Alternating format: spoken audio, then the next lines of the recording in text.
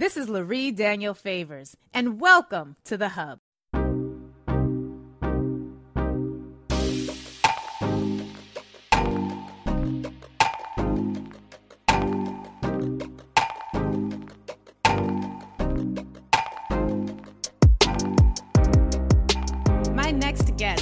Phillip Thompson, former deputy mayor for strategic policy initiatives for the city of New York, where he was responsible for spearheading a diverse collection of priority initiatives, including Democracy NYC, the Minority and Women-Owned Business Enterprise Program, the Mayor's Office of Workforce Development, and the Young Men's Initiative. Prior to joining former Mayor de Blasio's administration, he was an associate professor of urban planning at MIT, the author of Double Trouble, Black Mayors, Black Communities, and the Struggle for Deep Democracy. He's also written and worked extensively on community planning for health, race, and community development, and the politics of Black economic advancement. And frankly, he's one of the coolest people to talk to about any of these issues. Welcome, welcome, welcome, Deputy Mayor Thompson. It is such a pleasure to have you here today. Thank you for joining us. Thank you so much for having me.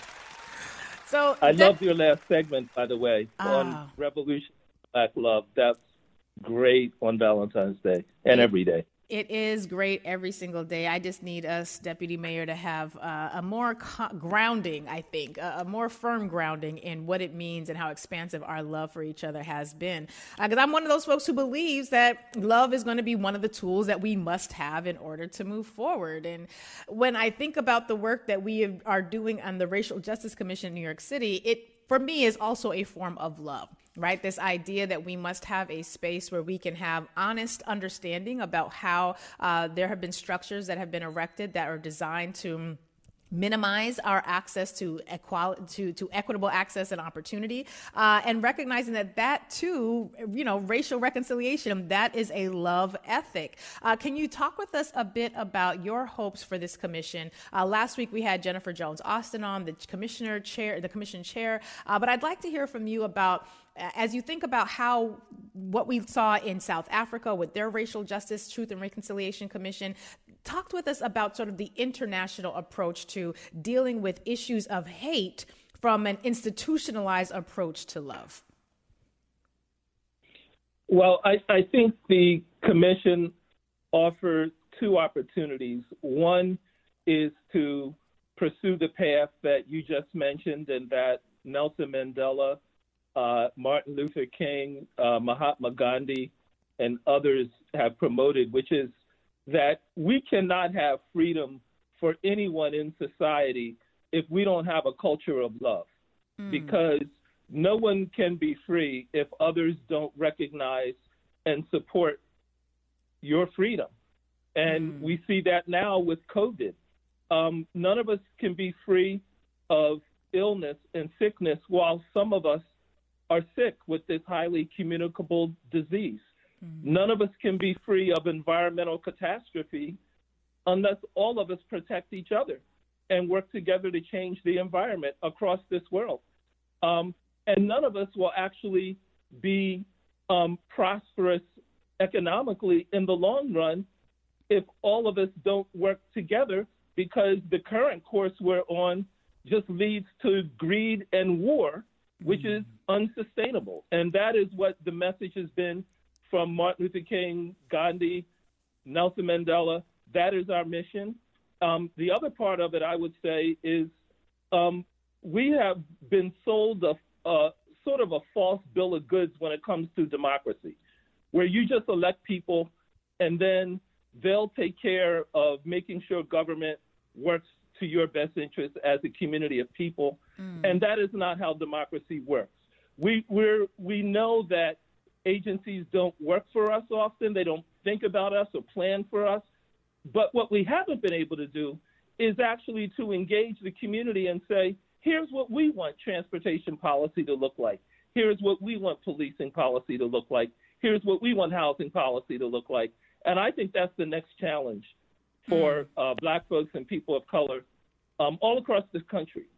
$1 trillion is being spent by the federal government for infrastructure development across the country. Do we have systems in place across the country to make sure our young people get into those jobs and professions, to make sure businesses of color are actually doing the work in communities? do we have those systems in place? And to be honest, we do not. Wow. This is our work. We have to build those systems and make local government hire our folks, contract with our folks so that we can close the racial wealth gap. That is the second challenge. And when we're thinking about the idea of a love ethic, I remember, when I was younger thinking, oh, that's corny. And one of my critiques of the Martin Luther King Jr. and his message, and this was a very ill-informed critique, I'll just own that. It was a youthful critique, was, we don't have love, we need revolution. Obviously, I've never been in a revolution, right? Because no one who's been involved in a revolution would say something like that, right? It's like, what do you mean? What is this love we're talking about? How am I supposed to turn the other cheek and love my neighbor? And what is this nonviolence? Do you see how violent these people are being? And yet we've had, decades since we saw how this country responded to him, to recognize that, quite frankly, if we don't do as you are suggesting and really tap into our better angels, our better selves, and use that bettering to guide our policy, then we end up replicating within our communities and within our society the problems that are already pre-existing. And yet the idea of institutionalize a loving, policy-driven ethic seems very woo-woo-woo. It seems very sort of out there, Deputy Mayor. It feels like, well, okay, you talk about love and good feelings. How are you going to quantify that? Who's funding this? How are you going to translate your good, positive feelings into actual policy?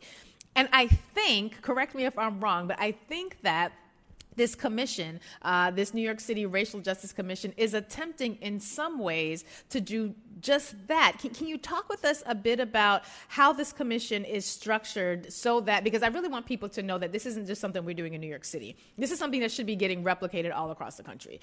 But can you talk with us about how these bodies, these commissions that are seeking out a truth and reconciliation type model, how they can be used to ensure that we are creating and institutionalizing policies that really are centered on a communal understanding of what our debt to each other actually is? Yes, sure. Martin Luther King reached out to George Wallace back in the 60s, and George Wallace was an extremely racist governor of Alabama who stood in the doors of the University of Alabama to make sure black kids couldn't go to that school. And Martin Luther King nonetheless reached out to him. And basically he said, we ought to be together, not fighting against one another, because your constituents are poor. I can see from looking at them, they haven't been able to afford a dentist or see a dentist. I know a lot of them are sick. A lot of them are struggling just to get by day to day. And we ought to be on the same page on that. And Wallace rejected King's overture. But later on in life, he said rejecting King was the single biggest mistake he made in his life. And what King meant by love was actually that we black folks have to take on the human responsibility of helping lead poor white folks to a better life and to the beloved community, as he called it, because they've been abused and misused. And a lot of the purpose of race is actually not just to keep black folks down, it's equally to keep white folks down. And a few years ago, I spoke in Alabama to a whole bunch of white workers and walked through with them Trump's budget. And I said, 62% of the people in Alabama on Medicaid are white folks. It's you. Wow. Now, do you hate us black folks so much you want to kick your grandmother out of a nursing home and not have your daughter see a dentist? Is that what you want? Because that's what's going on. And they said, will you please come back? No one tells us this. We don't hear this on Fox. I said, I got family obligations. They said, we'll fly your family back too. We need to have this conversation. These were poor white folks. Wow. And that is really the threat that our Racial Justice Commission and efforts like this, or talk about revolutionary love, that's the real threat to this country, because white folks are misled and abused. And part of our challenge is actually, how do we actually not just think about ourselves, but also think about what's better for everybody? And that really is our agenda. Well, now, Deputy Mayor, somebody I can already tell you is listening to this and they're thinking, well, too bad for them. There has to be a way for us to get what we need without thinking about how to convince them that they should see our humanity. And I'll give you an example. We actually had a caller a couple of weeks ago who called in to say that perhaps, we need to, as we're thinking about sort of the battles around critical race theory, and we're thinking about, all these sort of culture wars that have taken off recently, that perhaps we should think more about how to show love to their children and how to have more of a conversation about teaching white people how to be better white people for their children and for us. I'm sort of paraphrasing what she was saying, but I tried to understand what she was saying because I felt as though she was speaking in some ways about what it is that you're talking about right now. Not so much about do we love white people, but being able to tap into what we commonly share in terms of struggle and being able to tap into what we are commonly or what we hold in common in terms of our needs. So we all need dental care. We all need retirement plans. We all need health care. We all need housing. We all need access to quality food. And so there's a resistance, I think, to the idea of having that type of conversation. One, because it sort of plays into the idea that we can only get white people to do what is right if it appeals to their interests, which sort of picks up on Derek Bell's theory of interest convergence. If we can convince white people it's in their interest to help black people, then they will help black people. But as soon as it's no longer in their interest, they will stop helping black people. What do you say to people who are concerned that that sort of ethic requires us to center whiteness too much in a way that perhaps they find not palatable? Well, my view is that in order to have a multiracial democracy, and that's the only kind of democracy we can have in America that's really a democracy, we're going to have to make room for white folks and black folks, Latinos, Asians, everybody to work together. And that means listening to everybody. I worked for quite a while and still do with Reverend Barber from North Carolina, a bunch of other preachers who created a Moral Monday movement in North Carolina. Right. And they went to poor white sections of Western North Carolina, Klan country, and said, come to this elementary school on a Thursday night or a Monday night, and we just want to hear what's going on with you. And those places were packed, and people talked about, my kids on meth. There's no jobs. Even when you have a job, it pays minimum wage. We can't get anywhere, do anything. Our communities are dispirited. And Reverend Barber got up like what King did and said, this is why we shouldn't be fighting each other. Let's go into why have we been killing each other for the last 150 years? Always fighting each other. Whose interest is that? Why do we do that? And I tell you, there are two paths in America. We either learn how to live together or we're going to be in another civil war. Wow. And so I think those are the alternatives. We don't have the luxury of being able to say we're going to pursue our own agenda and not deal with white folks, not in this country, or not deal with the Latinos, not in this country. And so we either come up with a methodology on how to work through these problems, or we're going to be shooting at each other, literally. And, King, others came up with these methodologies, as you mentioned earlier on. And we need to be big enough to lead this nation. Black folks have always understood this problem, our leaders historically. But if we don't lead, there's no other group in America, really, with our experience, our capacity for this kind of leadership. It certainly isn't coming from poor white folks or unions at the moment. Most white folks are not in unions. Very few are. It's not coming from anywhere else. That's my view. So when we think about the actual work that must be done, when I think about a Reverend William Barber, and he has been gracious enough to be a guest on this show in the past, and he has said, much like you, that quite frankly, there really is no other choice. Now, in the back of my mind, Deputy Mayor, I'm always thinking, well, one day we might be able to snap our fingers and disappear and go to some other unoccupied land. So we wouldn't be colonizers, but we would be free. And I keep realizing that that's probably not going to happen anytime soon. And so here's where we're at. We're kind of stuck with this beast of ours, a beast not of our own making, but certainly one that infiltrates our very being in so many ways. When you think about the work of government, and how it is that government is going to have to show up differently. And I don't mean government in the terms of Democrat, Republican, or, the traditional political parties. I mean brilliant people who love their communities, who, like me, realize as much as they'd like to snap their fingers and disappear us all, can't really do that. People who are looking to either elected officials, agency organizations, municipality leadership, whatever it is that they are looking to, and however their communities are currently constituted. When we're thinking about the role of government at centering a love ethic in policy, government traditionally has not done a very good job of that, at least not of loving all of us. It has loved white people very much. Well, wealthy white people, as you point out, not poor white people. Actually, you know what? Government is terrible at this, Deputy. Even as I'm thinking of this question, government has done a terrible job at this. I feel like the work of these types of commissions where people from across your cities, whether, in New York City, we had everyone, I believe each of the 5 boroughs were represented, but these commissions, these bodies where people from all across the city or all across your local town are able to come together. You listen to the concerns of the community. You ask pointed questions about how issues of race have really disrupted their overall quality of life. And then you take the hearings, you take the information that you got from the experts, you take all of the testimony, and we put it together in a report. In our report, we're going to now be able to vote on these proposals that we've been able to put together. But at the end of the day, the idea is to come up with a body of recommendations that's really going to help that particular jurisdiction to grapple with its own legacy of inherent racism and inequity. As someone who was participating in this process as part of government, I was an advocate, so I'm a little bit on the outside of this fence, but you were someone who participated in this process as part of government. What would you say to other government actors who are thinking about replicating a racial justice commission in their city, who are thinking about how to sort of press the conversation forward about how to have more critical dialogue about issues of race and then create critical solutions to those issues?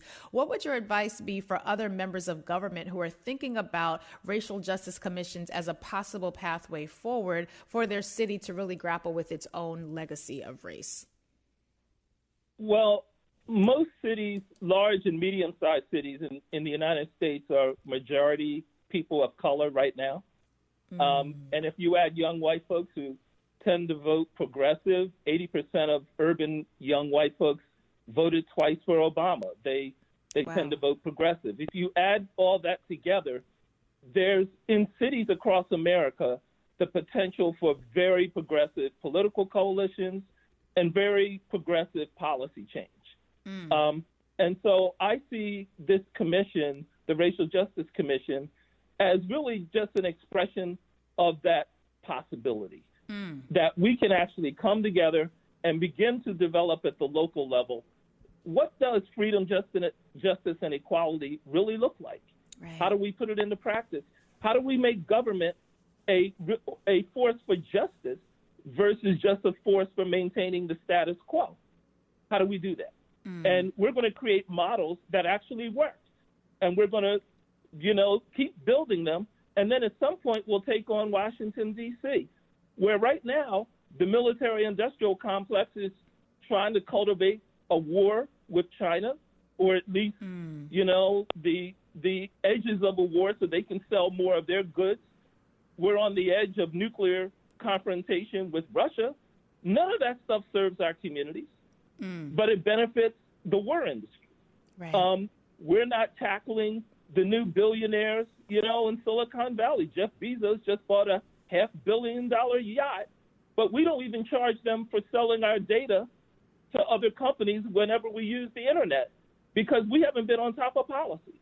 So inequality is getting worse every day. And Washington, D.C. has 28,000 lobbyists, billions of dollars lobbying Congress all the time. That's not going to be where change and new ideas emanate from. It's going to come from cities, and it's going to come from our communities, our folks really being engaged in these issues. So that's what I see as the mission and the potential for what we're doing, but it's great potential. This is a rising tide that's happening in cities.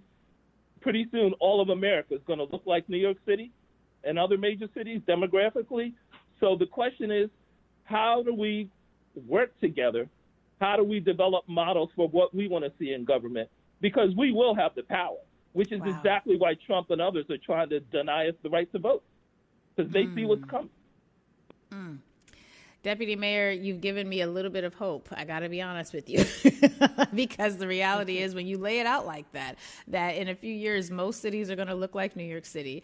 There is, quite frankly, an enormous amount of potential right now for cross-community collaboration and coalition building. And, I didn't realize that there were 28,000 lobbyists in D.C., but that seems right, give or take a couple thousand. But the reality is that change is going to have to come from those people who are in our communities, who are closest to these issues, and who frankly have solutions that don't often get listened to, but definitely should be centered far more than they absolutely are, or than they currently are. Deputy Mayor, it's always a pleasure to speak with you, and I'm so grateful that we have people like you who understand what it is to not just have a legislative policy, but to have a love ethic-driven approach to engaging in legislation and community change. That's the work that we are seeing reflected in the commission. And that's certainly the work that we hope to see in other commissions that will take off as a result of the work that we're doing here in New York City. Thank you so much for being here with us today and for sharing all of that. Well, thank you for having me. And now is our time. Now is not a time for us to be dispirited. When the enemy attacks us, it means we're actually getting somewhere. So we should not be distracted or lose our focus right now. This is our time. And thank you. That's why you're one of my favorites. Deputy Mayor Phil Thompson, City of New York Racial Justice Commissioner, and quite frankly, someone who gives me a lot of hope.